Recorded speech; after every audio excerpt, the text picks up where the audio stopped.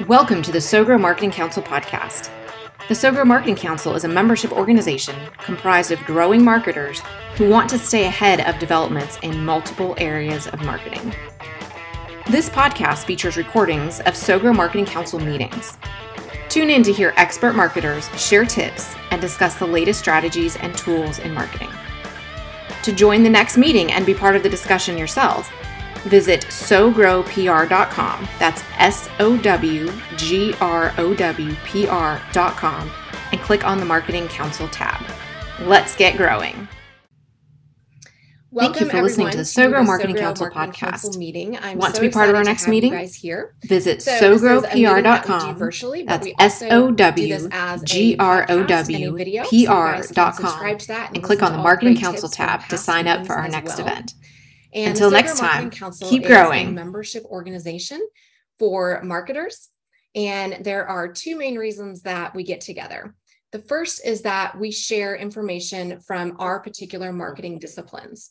So we all come from different areas of marketing, but yet there's a lot of overlap. And so by being able to share what's going on in our particular discipline of marketing, we're able to keep up to speed on multiple different areas of marketing and not have to do all that research ourselves. So today we'll have people share a 4-minute tip. People have submitted tips and our featured experts share tips every week. So they'll share a 4-minute educational, informational tip.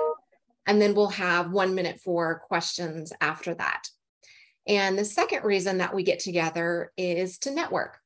So this is a great opportunity for you guys to refer business to each other. The main reason that we started this was so that I would have people that I would be able to say, I know someone who's a great sales expert that you can pull in, or I know a great web design company, and be able to know the people that I'm recommending. So I really encourage you guys to share business, get together outside of this, meet each other, learn about each other's businesses. And then we can also help each other in terms of maybe you need to hire somebody, or maybe you need a vendor. Maybe you just need help in a particular area, or maybe you guys even want to get together and partner and offer services together to mutual clients, things like that. So definitely do that. And then in a minute, we will have everyone share their tips who has submitted. So I'm going to go ahead and put the names in the chat. If there's somebody who hasn't logged on yet and their name comes up, we'll just skip them. And then there's some people, I wasn't sure if you guys wanted to share a tip or not. So if your name's in there and you don't want to present, that's fine. You can just introduce yourself and your company. But that is a big thing. When you share your tip, make sure you say your name and your company, and then you can share your area of expertise as well, so we can get to know you. That's especially important for the people on the podcast who won't get to see your face and your names. And then if you want to submit a tip and share at a future event, you can go to sogrowpr.com/submit. So that's SOWGROWPR.com/submit. And there's a form on there that will tell you the guidelines for the tip and how to submit a tip. And then we pick those and let you know, and then you can present at the next meeting. So this is a membership organization. If you guys want to sign up and become a member, you can go to sogrowpr.com and there's a /membership, and you can set up a profile and you can access the full videos there. So you can even take your clip from your tip that you share and you can use that for your marketing. You can post it on social media. And then we also have a forum, so you can comment on the forum. And there's also a speaker opportunity database. So a lot of the speaking engagements are just conferences and different things in different industries. And we have links to the forums that you submit and deadlines and all of those things like that. So check that out as well. And then don't forget to subscribe to the podcast. We have lots of great episodes. I don't remember how many episodes we have, Sarah. What are we up to now? We've been doing it for a while. I think we're at probably 15 or more. I mean, it's, yeah, I want to say we're getting close to 20. So there's a lot of good content there. And then we also have featured experts that we select. And those are people that have just come to meetings. They've given great tips. And so today we've got several of our featured experts. Kimberly is our featured expert in crisis communication, and Scott is our featured expert for sales, and Sarah is our social media featured expert. And Yana Tori is our email marketing expert. And then Kristen's representing ID8, and they are our graphic design firm as well. So if you want to apply to be a feature expert, you can go to the SoGrow Marketing Council website and submit that form as well. So we will get started. And what I love to do is just to take a quick picture of everybody smiling, because we love to just remember who is here. And we also promote it on social media, but I don't want to just snap pictures and have you guys not be prepared. So I will count to 3 and you guys can smile with your beautiful faces, and we'll do it twice that way, because I'm usually the one that closes my eyes. But all right, so 1, 2, 3, ready? Okay, we'll do one more. And I think I forgot to do this last time, so I'm glad I remembered to. Okay, 1, 2, 3, ready? Awesome, sounds great. So I appreciate it. Okay, so the first person we have on our list is Scott. Scott, do you want to kick us off and share a tip today? And then we'll go to Yana Tori. Good morning, everyone. My name is Scott Siegel. I'm a founding member of Momentum CPG, and my area of expertise is sales, but also helping brands navigate the challenging world of retail. And whoops, sorry, there was some noise over there. So my tip for the day, it is not about selling. I want you to change your mind. It is about building long-term relationships. I'm going to give you 5 tips and 3 acronyms to remember. Tip number 1, ask questions. Even if you ask someone, where are you from? I'm from New York. I can't tell you how many native New Yorkers there are here in Atlanta. Always make sure it is about them.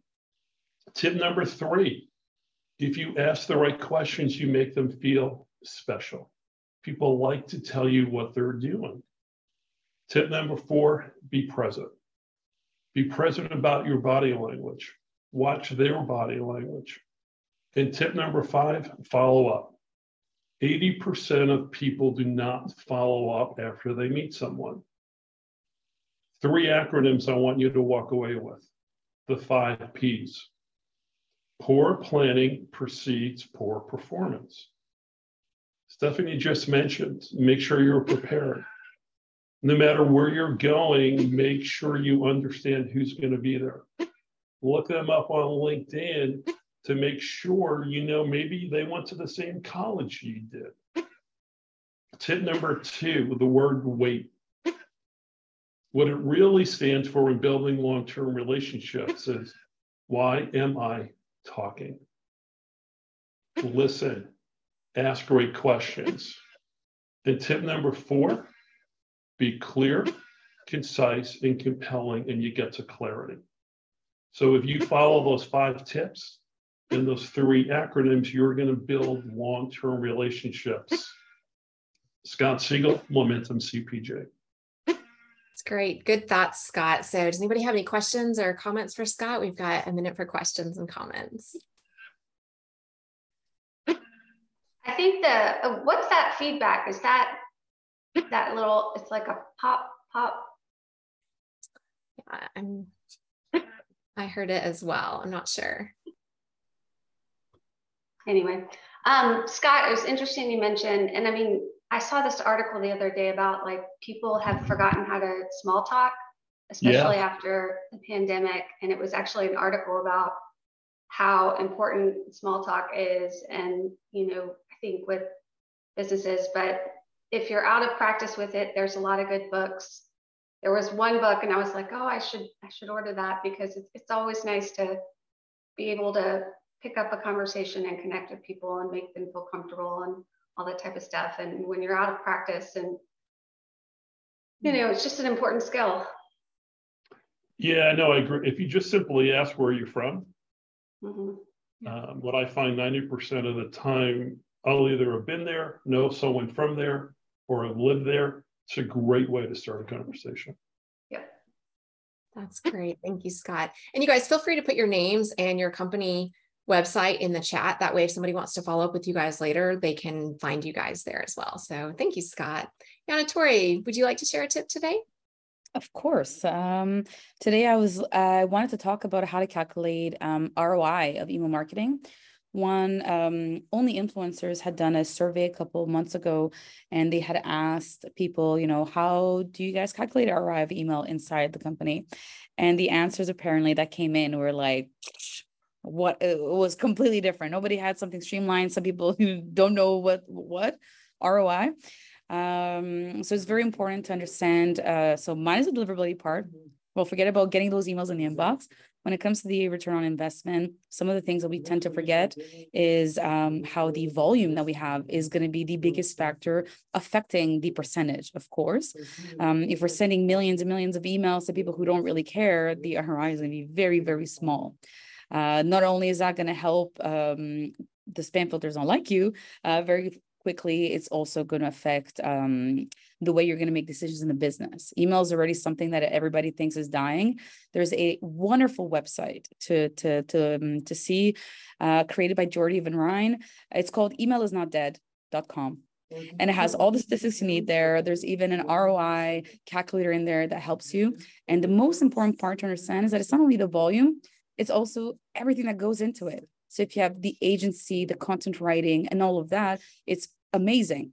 But if you don't know what return you're getting from the emails because you're not tracking it, you're not looking at the flow, it's going to be very difficult to realize on the long term that the reason people did come back or the reason people did purchase is email.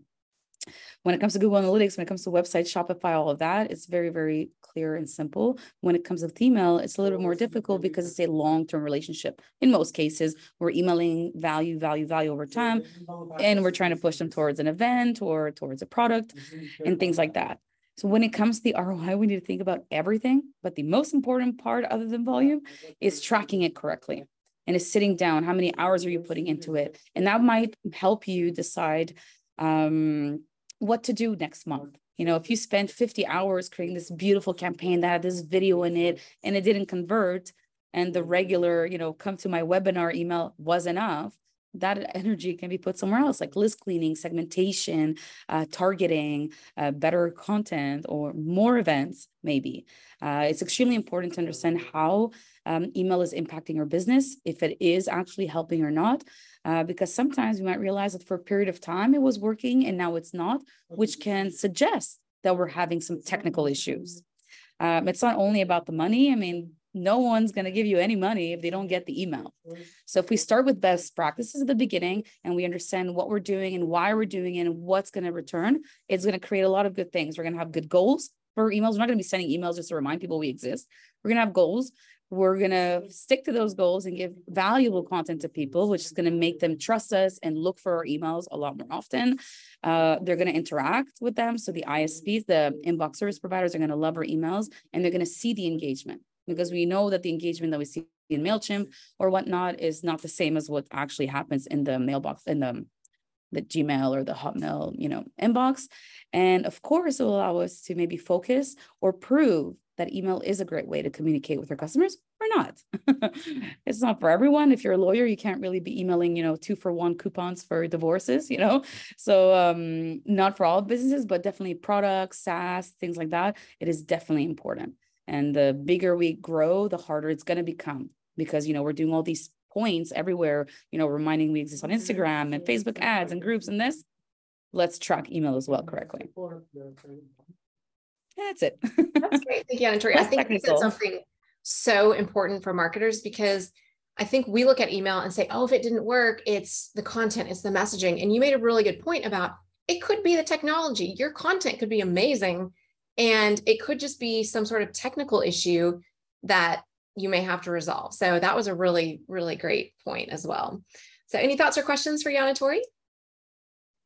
You spotlighted a lawyer might not be a good candidate, but we find that professional services emails can be really important, because take a law firm.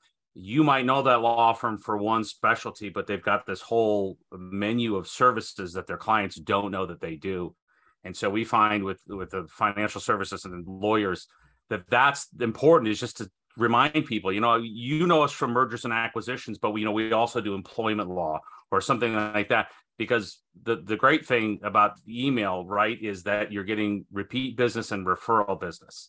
And that's what makes it so valuable. So I don't know that there's a business that's not good for email, but there are some that are better than others. I know, that's what I say too, but I can't, I might be the wrong person to say email's great. Email, come on, guys. Yeah, right. No Instagram and social media and Google Ads. Right. It's just sometimes is the idea behind it, right? It's like the more we send, the more money we're going to make. No, the more chances of making money. But at some point, the spam filters retaliate. If a lawyer sent, I got divorced and the lawyer starts sending me emails every day, like, okay, I'm good. Thanks for the reminder. We have to think of value first. Yeah. And that's a good point, though, Tori, about segmenting. Right. So the person you just finished a transaction with, let's put them in the list that they only get 1 or 2 emails a year from us. Same thing with the real estate, right? If you just bought a house, you don't need to keep getting finding somebody else sold for more money in your neighborhood. So let's just talk to them twice a year because they also meet 5 people a year that want to sell their house or whatever the statistic is. Exactly. We forget that we don't like what we like. I mean, raise your hand if you love waking up in the morning and like, oh yeah, it's time to go look at my inbox today. No one. And then we put our business hat on and we're like, ooh, I have an idea. Let's send more emails. It's hard. And I know on the business side, you'd like to buy lists and email the whole world and, get customers, but sometimes safe is better. Yep. That's right. Awesome. Thank you so much, Tori. Great tip. And Kimberly, do you want to introduce yourself? And I don't know if you have a tip today or not, but you're welcome to share if you would like to. Hi, everyone. I'm Kimberly Petty with Cindy Miller Communications. We're a strategic communications company. We help organizations convey complex ideas to the right people. And part of that is with crisis communications. And I do have a tip. So I found a really great article on PR News that I'll put in the chat, but it's just discussing the crisis PR tenets that are kind of like the old school ones. And then this person wrote this article kind of talking about each of those. And I thought they were really good to go through. So one of them was a good crisis response can erase a negative reputation. And his belief is that that's incorrect because, there is no discard after date for lots of crises. However, my 2 cents on that is you always need a crisis communications plan and strategy, because during that process is where you identify potential pitfalls and you can prepare internal communications to prevent those situations from occurring. So that's why that crisis strategy, having that in place, is so key to keeping those issues from arising, and also putting in place the letting employees know internally how to react to any situation. Another tenet he talked about was frequent media statements are a must during a PR crisis. And his response was saying less is more. And that is exactly one of the things that we talk about at CMC is so many people talk too much. And instead of, to me, the number one thing you should think about in a crisis is listening. So many companies don't listen in order to convey the real meaning that they want to convey to their different audiences. And a lot of companies miss during that crisis strategy portion about media training so that you can understand how to respond. And part of that media training is less is more. Another tenet was always respond to a negative story. And with the way that things have changed with our 24/7 news cycle, yes, you want to have some sorts of response ready to go, but so much can just happen and some things can peter away. So some things are short-lived. So you need to think about that before rushing to say something. It could die out on its own. Of course, that goes without saying that if there was a situation where someone was hurt or anything like that, of course, you want to immediately respond. Another old tenet was releasing bad news on a weekend or a holiday. Doesn't work anymore. 24/7 news cycle and social media everywhere. And I agree with that. So, and another tenet he talked about was responding immediately during a PR crisis. One thing that we always talk about is having a holding statement ready. And in that holding statement, I've talked about that before, you express your concern for any people involved. and talk about how you're gathering more information, because that's always the number one thing is you need to figure out what's going on first. And that you're working, maybe you're working with public officials first to gather information in order to get a good resolution. And then during a PR crisis, a top executive should be the spokesperson. While that may be true, you shouldn't be tied to always having a the CEO as the spokesperson. There could be someone who is more familiar with the topic at hand that the crisis is happening around, or there could be multiple spokespeople. It's the person really who is the most comfortable being out in front. And then the last tenet was have a crisis communication plan on the shelf. Now, I disagree with that. I do think you should have a crisis communication plan on the shelf. The caveat is it needs to be updated. So we do that with our clients. We take a look back at it, a yearly look, because the world's changing, your company's changing, the people within your company are changing. So you stay up to date, you reassess any potential pitfalls that might be coming up, and that's how you stay on top. That's Thank it. you so much, Kimberly. It's so good. And I love that you've been able to kind of get some of those myths that we've all heard and be able to give us the new perspective, because stuff has changed recently. I mean, this is a totally different world than it was even 2 years ago. So yeah, who would have thought we'd still be in a pandemic? It's wild. So thoughts or questions for Kimberly? That was some great information. Scott. Kimberly, I did have one question. You mentioned that people talk too much. How do you coach and prepare people to say less is more versus talking too much? Part of the media training that we do is we create statements that help guide communication. Also, we try to think of questions. So we'll do like internal Q&A with the person to show them how you respond, how you pivot. Just because someone asks you a question doesn't mean you have to answer it. So your answer might just be, we're gathering more information, and we will have a response when we have all the information. But yeah, rule number one, you don't have to answer the question set to you. Thank you. Okay, that's so good. And I would say we all need to have our clients call Kimberly, because this is one of those things where it's like flood insurance. When your house floods, you can't get flood insurance. When their crisis happens, you can call Kimberly, but it's going to be way better if everybody, and even for your own businesses, if everybody's got it taken care of before, because when the flood happens, you can't do much.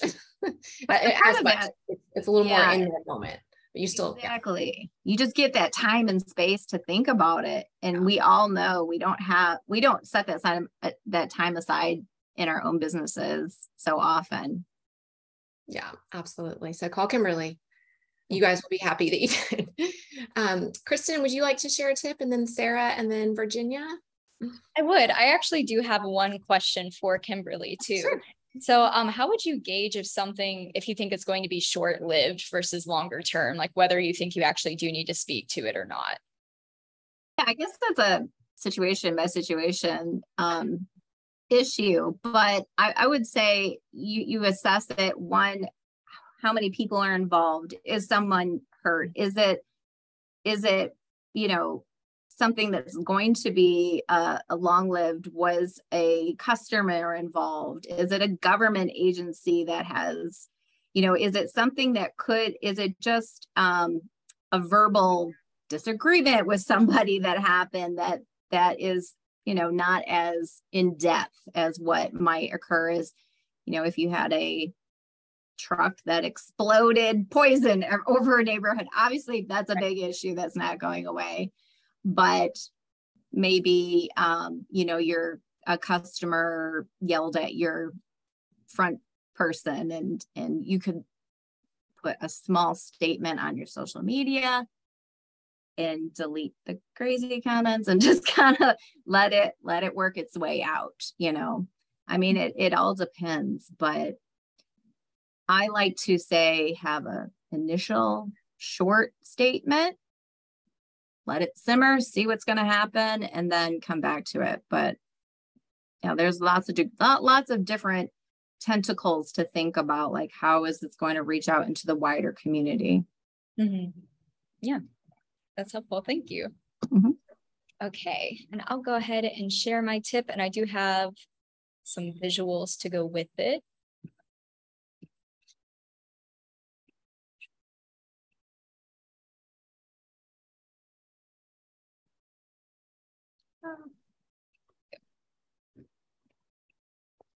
Okay. So hi, everyone. I'm Kristen Moody, and today I'm filling in for Kristen Sellier on behalf of IDA Agency, and I'm presenting the tip that she put together about the difference between marketing and branding and then different variations of brand loyalty. So knowing the difference between branding and marketing can really help marketers build their brand awareness and set realistic expectations. So this graphic here serves as a differentiation between these concepts. So if you take a restaurant, for example, you have the customer's perspective and the restaurant's perspective.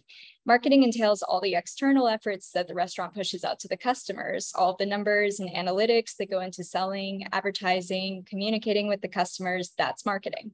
However, branding is more essential in nature. It is truth. It is more oriented around the customer's experience, which cannot be manipulated by advertising. It involves a lot of psychology and how the customers perceive the brand name, the experience, the atmosphere, and the way that they compare it in their minds to competitors. So branding efforts are not as common as you may think. In fact, 24 out of 25 businesses ignore branding. But whether businesses choose to build a brand or not, they have one. Perhaps you think of it as your reputation, but a brand comprises everything that your name evokes in the market. So what's the difference between Labrador Retrievers versus customers? Labrador Retrievers are those customers that stick with a brand because they just love it. They find it reliable and superior, so they do not switch. Recent articles state that companies have been suffering from a loss in brand loyalty, but by the definition of loyalty, loyalty rarely exists without brands. People need something that stands out and serves as a personality to feel a great connection toward it. So levels of loyalty can vary greatly across different product categories and industries. You most likely don't feel as strongly about your dish soap as you do the type of car you buy. So if love is too strong of a word for a brand that you buy, perhaps a better one is habit. A brand habit is when you buy the same thing by default because you do not feel like doing the research every time to find the best brand available. Default purchasing like this is common in grocery shopping when you buy the same soap, toothbrush, etc. without thinking.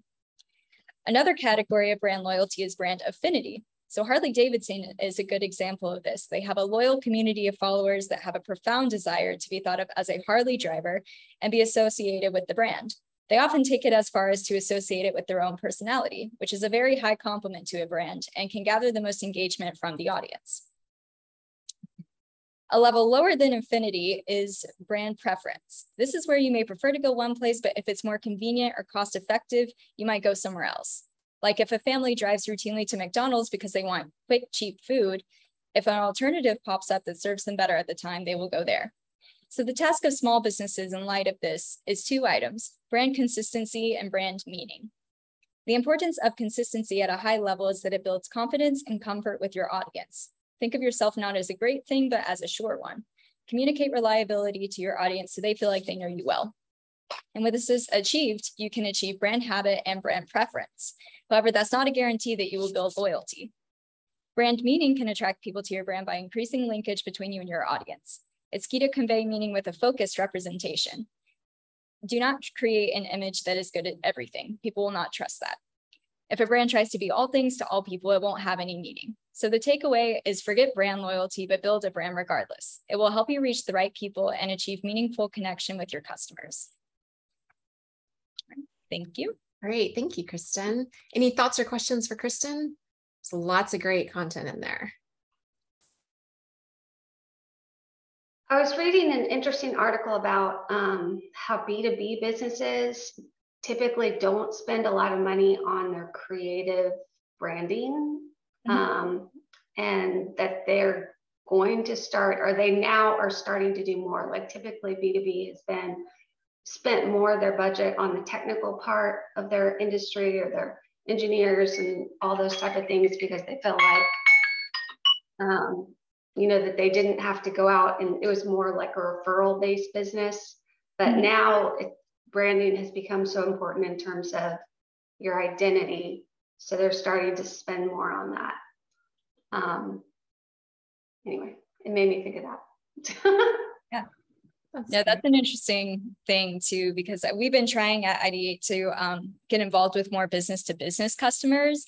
And I think some of them can be hesitant to spend a lot of money on marketing because they think, like, I don't care as much about the logo. It's more about the trust and the relationship that I have. But I mean, that logo also kind of serves as a symbol of trust. So over time, people get to recognize it and it indicates trust. So it kind of goes hand in hand. So you have to think long-term about it. So that's what we're big proponents of.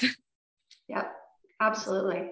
Mm-hmm. Wonderful. I think it's a challenge too, as agencies and like us to small businesses, when clients come to you and say, well, can you do this? And if it's sort of adjacent to what you do, you're very tempted to say, yeah, we can do that, and exposed to staying in your lane. And there is a lot of value in saying, yeah, that's just off our thing. We don't do that. I have somebody I can recommend to you, but we're really right here. And that's difficult to do, especially if you're looking for business and you've got business showing up at your door. But I think that ultimately you get more respect by saying, this is our thing. Yeah, definitely. I think that's where Kristen Sellier's massive network comes into play too, because she's like, we may not do this, but we have someone that does it very well. So that's helped a lot. Exactly. And that's why this group works as well, because we're working with those people that are closely aligned, but maybe don't do exactly what we do, or maybe there's some overlap, but not a ton. So it makes a big difference to be able to refer somebody you trust, because you don't want to say, hey, use this person's services, and then they don't work. So it's huge. Wonderful. Well, Sarah, would you like to give your tip, and then Virginia, and then we can maybe do a couple introductions, and then I'll wrap us up at the end. Yep, I would love to. All right, so I'm going to share my screen. All right, so I'm talking about memes today. Have fun, post a meme. Social media should be fun. So with all of the analytics and gazillion social media outlets and places that we're going, it's easy to forget that social media and marketing at times should be fun. So you should be having fun. And I've got the article that I pulled a lot of these stats from down here. So I'll post that afterwards, so you can go back and look up some of these stats if you'd like. Memes are the language of millennials, and not just millennials, they speak for Gen Z. And really, I mean, memes are like the comic page of newspapers, from before. So it's like a quickly visual, simple way to communicate a message. Typically, more than even the message, it communicates a feeling. So it's tapping into people's emotions, tapping into, joy, stress, anxiety, fun, exhilaration, whatever, and people, it attaches to your brain something good. The strength of the meme depends on its relevance. So it's incredibly important when posting memes that you're very aware of your audience, you're very aware of timing, you're very aware of what's going on in the world, and any kind of symbols in your meme that could be misconstrued or anything like that. It's definitely important to be very relevant. And then you're grabbing the attention of the masses. It's very easy to be viral with memes. It can spread quickly. People, share them, send them in chat, share them on social media. It's really easy to do that. They are short-lived though. Typically, they don't have a long lifespan. An image can speak 1,000 words. It's particularly true when it comes to memes. 55% of 13 to 35-year-olds send memes every week. 30% send them every day. I know my husband that works in IT probably sends 30 memes a day to his coworkers, and they send them back and forth. It's ridiculous. An average millennial looks at 20 to 30 memes a day. It's interesting. There's even college courses now on memes and the language of memes, and it's like, it almost really, they compare it to like hieroglyphics. I'm not sure if I'm pronouncing that correctly, but it's just that visual, immediately communicatable feeling information. So traditional marketing on Facebook and Instagram yields about 5% engagement, according to studies, whereas memes earn about 60% of attention. click-through rate in average marketing is around 6%, whereas meme marketing is roughly 14%. So if you hit the nail on the head, if it's a good meme, if it's good timing, and if it's appropriate and funny, it can lead to great engagement with your post. So back to school is a perfect time to do some great back to school memes with some of our clients. This is a company, they're a meat packaging company, but wonderful. Everybody's feeling the back to school vibes, whatever it is. So this was a great way to just add some fun and connection on our social profiles. But it's also important to keep it professional. I mean, they have the logo, everything was clear. The photos they used are clear. They weren't like, pixelated or anything like that. This one's terrible. I pulled this myself. It's very pixelated, but it still gets that feeling. And this one I thought of the other day. I was in a marketing group and someone was talking about getting back into the office after being out of the office for a while. And she was going actually for an interview for a new job. And she was asking about, last time I interviewed, I would do a pantsuit, or something like that. And there was this whole long discussion about, oh, the office is so casual now. You don't need to, dress up that much. Just come as you are. And then people are like, hey, wait a second. You need to dress for the job you want, not the, or dress up and things like that. So anyway, this was another interesting one that we did for that meat packaging company. So funny. Everybody loves a good Chuck Norris meme. But what was also interesting about it is the first iteration of this had Chuck Norris holding the gun, pointing it. And it was right after the shooting at the school in Texas. So we were like, ooh, okay, yeah, we don't want any actual guns pointing at people. So it was good that we caught that. You just have to have multiple eyes looking at those memes because it's definitely ripe for missteps if you don't do it carefully. But this was really popular. People liked it. It was fun. It kind of it also like has that cool element where people are like, okay, this company is cool enough to make fun and have a little humor in their social media feed. So remember, know your audience. This is so important. Memes may not be appropriate for everyone. If you're the CDC or, something, with banking, you've got to be really careful. But anyway, know your audience, be really careful about the memes that you post, get multiple opinions. When you create a meme, definitely want to send it to a couple different people, get multiple eyeballs on it, because that way you can avoid those missteps and sending something that could be inappropriate and you're going to have to feel bad about it. Timing is everything. Don't post funny content during a crisis. That's always important to know what's going on and make sure that you don't put anything out there that's inappropriate and offensive to anyone. And not for everyone, like I said, it depends on the type of business that you are, and always keep it classy. Stick to jokes that are, making fun of yourself or common topics that everyone's going through. And I've got the source for the article. My name is Sarah Stewart. I'm an account manager at Sogar PR, and I'm our social media expert with the Sogar Marketing Council. And that's my tip. Does anyone have any questions? An example of a company I follow on Twitter, U.S. Consumer Products, I had to look it up. Safety Commission. Not somebody you would ever imagine is very funny, but they're very funny on Twitter. They create a lot of their own memes around product safety. Do you want to share it? I will. I'll put it through here. But you have to be very careful, right? You could do that wrong. And there's lots of brands that are like, man, they missed that one. I'll put it in the chat, but they've got somebody funny there. Say also has a very funny Instagram, which is not what you would expect.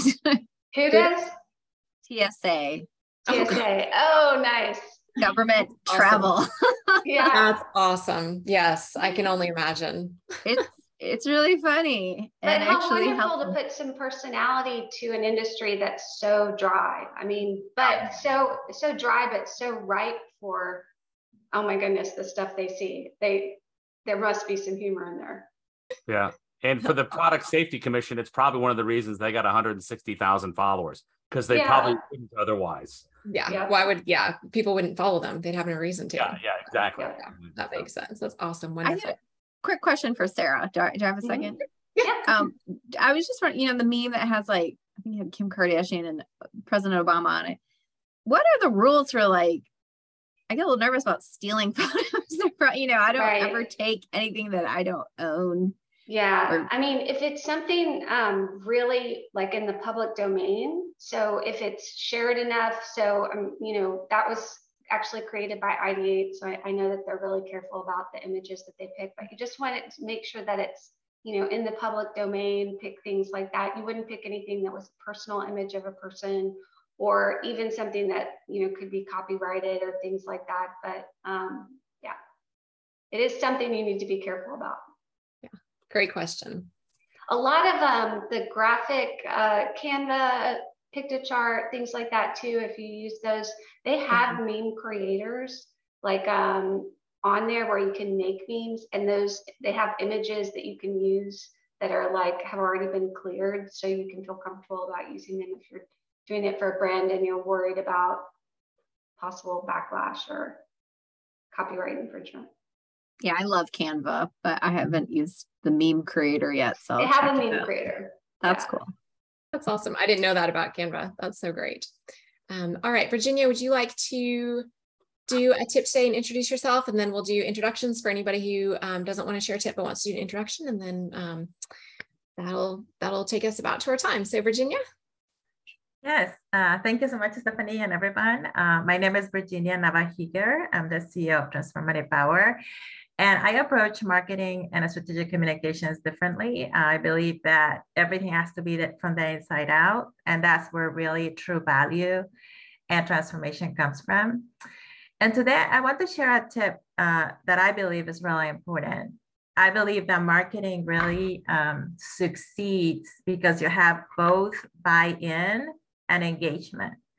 And one of the most common forgotten parts of marketing and a strategy, especially as you're building a strategy with a founder, with a visionary leader or organization, is to really understand what is it that is going to get the buy-in internally so that your message actually performs. Because message is not just about the campaign you do or the design you do, it's about actually the company delivering on the message or the founder delivering on the message. So I'm going to share a screenshot of a model that I created.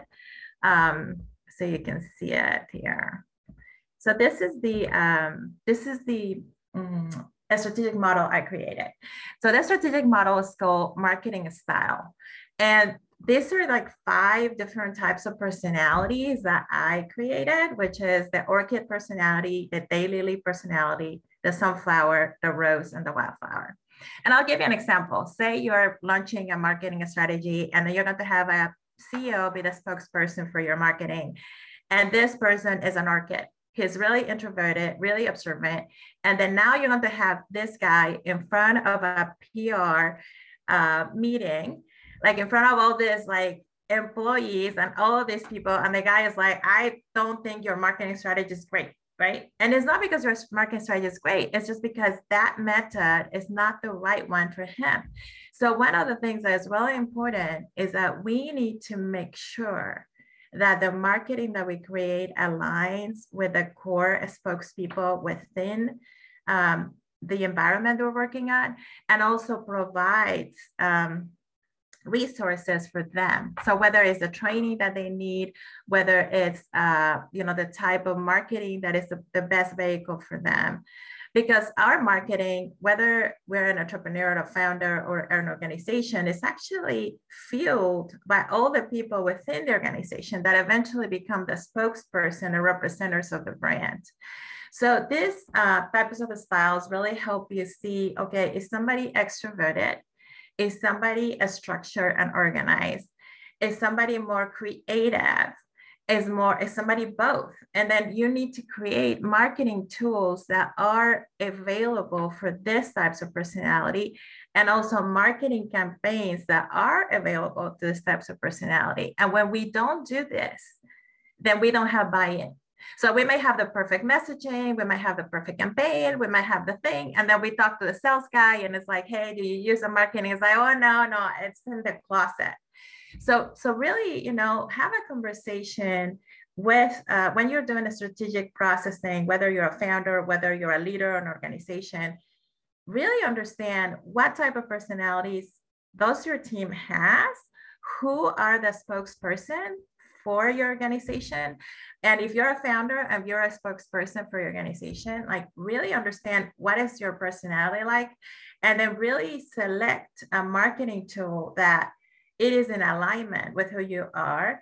And then obviously, I think, a lot of people already do a lot of this with the audience, and they do a personality analysis and all that. So theoretically, you're considering already your audience and what they need, but more likely you're missing out completely on your internal resources and capabilities. So that is the tip for today. And I think it's really important how you use this tip is if your marketing is not engaging, if people are not buying into the marketing that you created, if you're not doing it consistently, and if it's not building results, you may have a buying problem. Thank you. That is great, Virginia. That is so helpful. And it's one of those foundational pieces. If that piece is not correct, you could have the best marketing strategy in the world and it's not going to take off. So this is really, really insightful. So thoughts or questions for Virginia?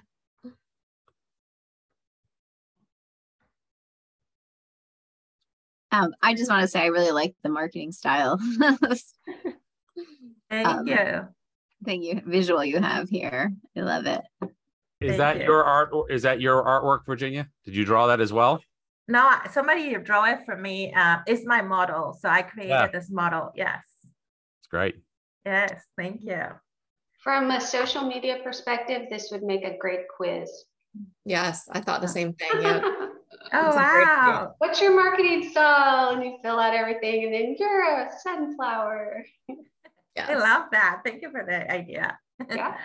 Great idea. Awesome. Thank you for having me. So thank you for sharing. Wonderful. And Bella, Howard, do you guys want to do an introduction today? Just say your name and company. Yeah. Howard Flint, Ghost Partner. We create content for clients. We also work white label with other agencies creating content. We have some specialty tracks in wealth management, accounting, and some legal. Great. Thank you. Bella?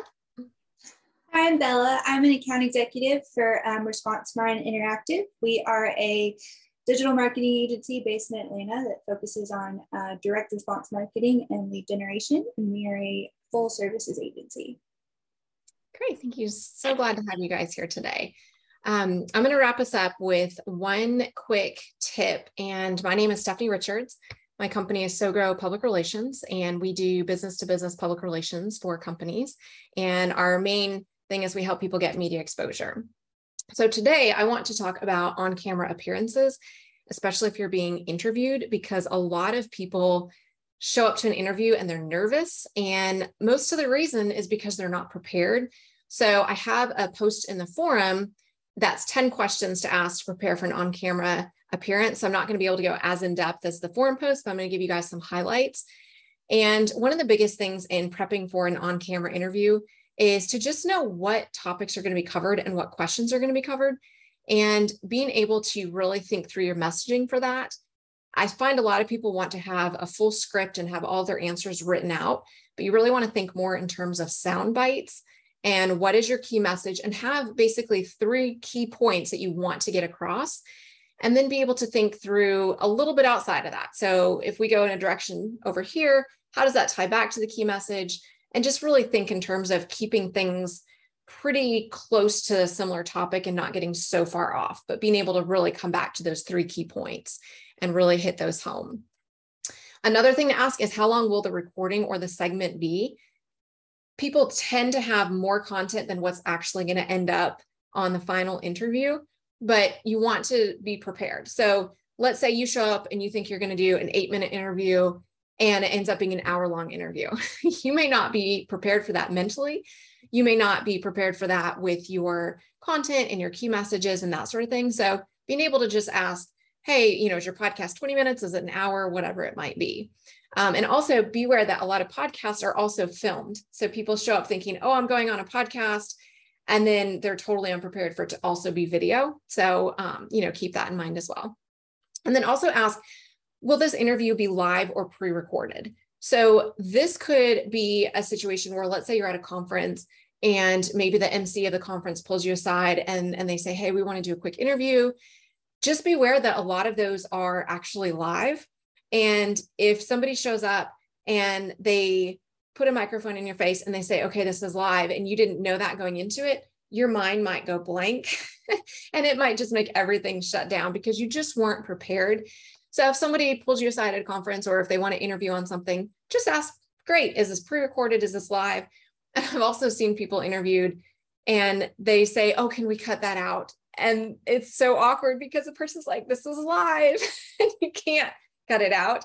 And so I've seen that where people just don't even really know it's live. And then that's in the live interview, and it's just not ideal. Another quick thing that you want to make sure you ask is there going to be a microphone? Am I going to have a lavalier or a lapel mic? And this is particularly important in terms of what you wear, because there are a lot of outfits that are not going to work with that. And I'm not going to go into details, but there may be tape involved and things that are uncomfortable if you don't have, let's say, like a jacket with a pocket to put the transmitter in, or if you don't have a way to kind of get the mic attached to you. And I'm sure Kimberly can probably speak to this as well, but you don't want to show up to an interview in a shift dress that's, fairly form-fitting and not have a place to be able to put the cables and things like that. So just, the more you know about that, the better. And then also, ask if you're going to be filmed in front of a green screen, but also be aware that the screens are not always green. Sometimes they're blue. So if you show up in a Superman blue shirt, then they impose the background digitally, then your shirt is going to fade into the background. So, keep in mind greens and blues. So just ask, is this going to be filmed in front of a green screen? Sometimes I had somebody that I was working with and trying to prepare her for an interview, and she didn't know and couldn't find out. And so we tried to find something that would work. We looked at the branding colors and just tried to kind of guess, like, okay, their colors are red and black. So, let's think of something that would coordinate with that, but not be super matchy, but not clash. So that's kind of the idea. You just want to get a sense of, what is the environment going to be? And think about this too. A lot of backgrounds, especially if you're doing something like speaking, I put a picture on the forum post and it's a black background. So if you show up in a black jacket, guess who disappears into the background? So those are just a few questions to think about. I've got all 10 of them in the forum post, so you guys can check that out and get a little bit more in-depth coverage. But this is great, especially if you have clients and you guys are trying to do marketing videos and things like that, just to get prepared so people feel confident on video. So thank you guys so much for coming today. I always learn so much from you guys, so many gems and everybody's tips. So please be sure to sign up for the next one. It's September 20th. Sarah, is that right? I always write it down and then I forget to look, but it's the third Tuesday of the month. So September 20th at 10 a.m. Eastern. And if you would like to present at the next meeting, then go to SoGrow Marketing Council or SoGrowPR.com. And we have a Marketing Council tab up in the right-hand corner. You can submit a tip there. You can check out the forum. You can sign up to be a member. You can submit an application to be a featured expert. So everything you guys need is right there. And then also invite your marketing colleagues, invite your friends. The more marketing experts we have, the more brain power we have. And so it just benefits everybody. So thank you guys so much for coming, and y'all have coffee and meet outside of this too, because it's a great group of people. So appreciate you guys. You guys have a wonderful rest of your day. Thanks for coming. Bye. Thank you guys. Have a good one. Thank you for listening to the SoGrow Marketing Council podcast. Want to be part of our next meeting? Visit SoGrowPR.com. That's SoGrowPR.com and click on the Marketing Council tab to sign up for our next event. Until next time, keep growing.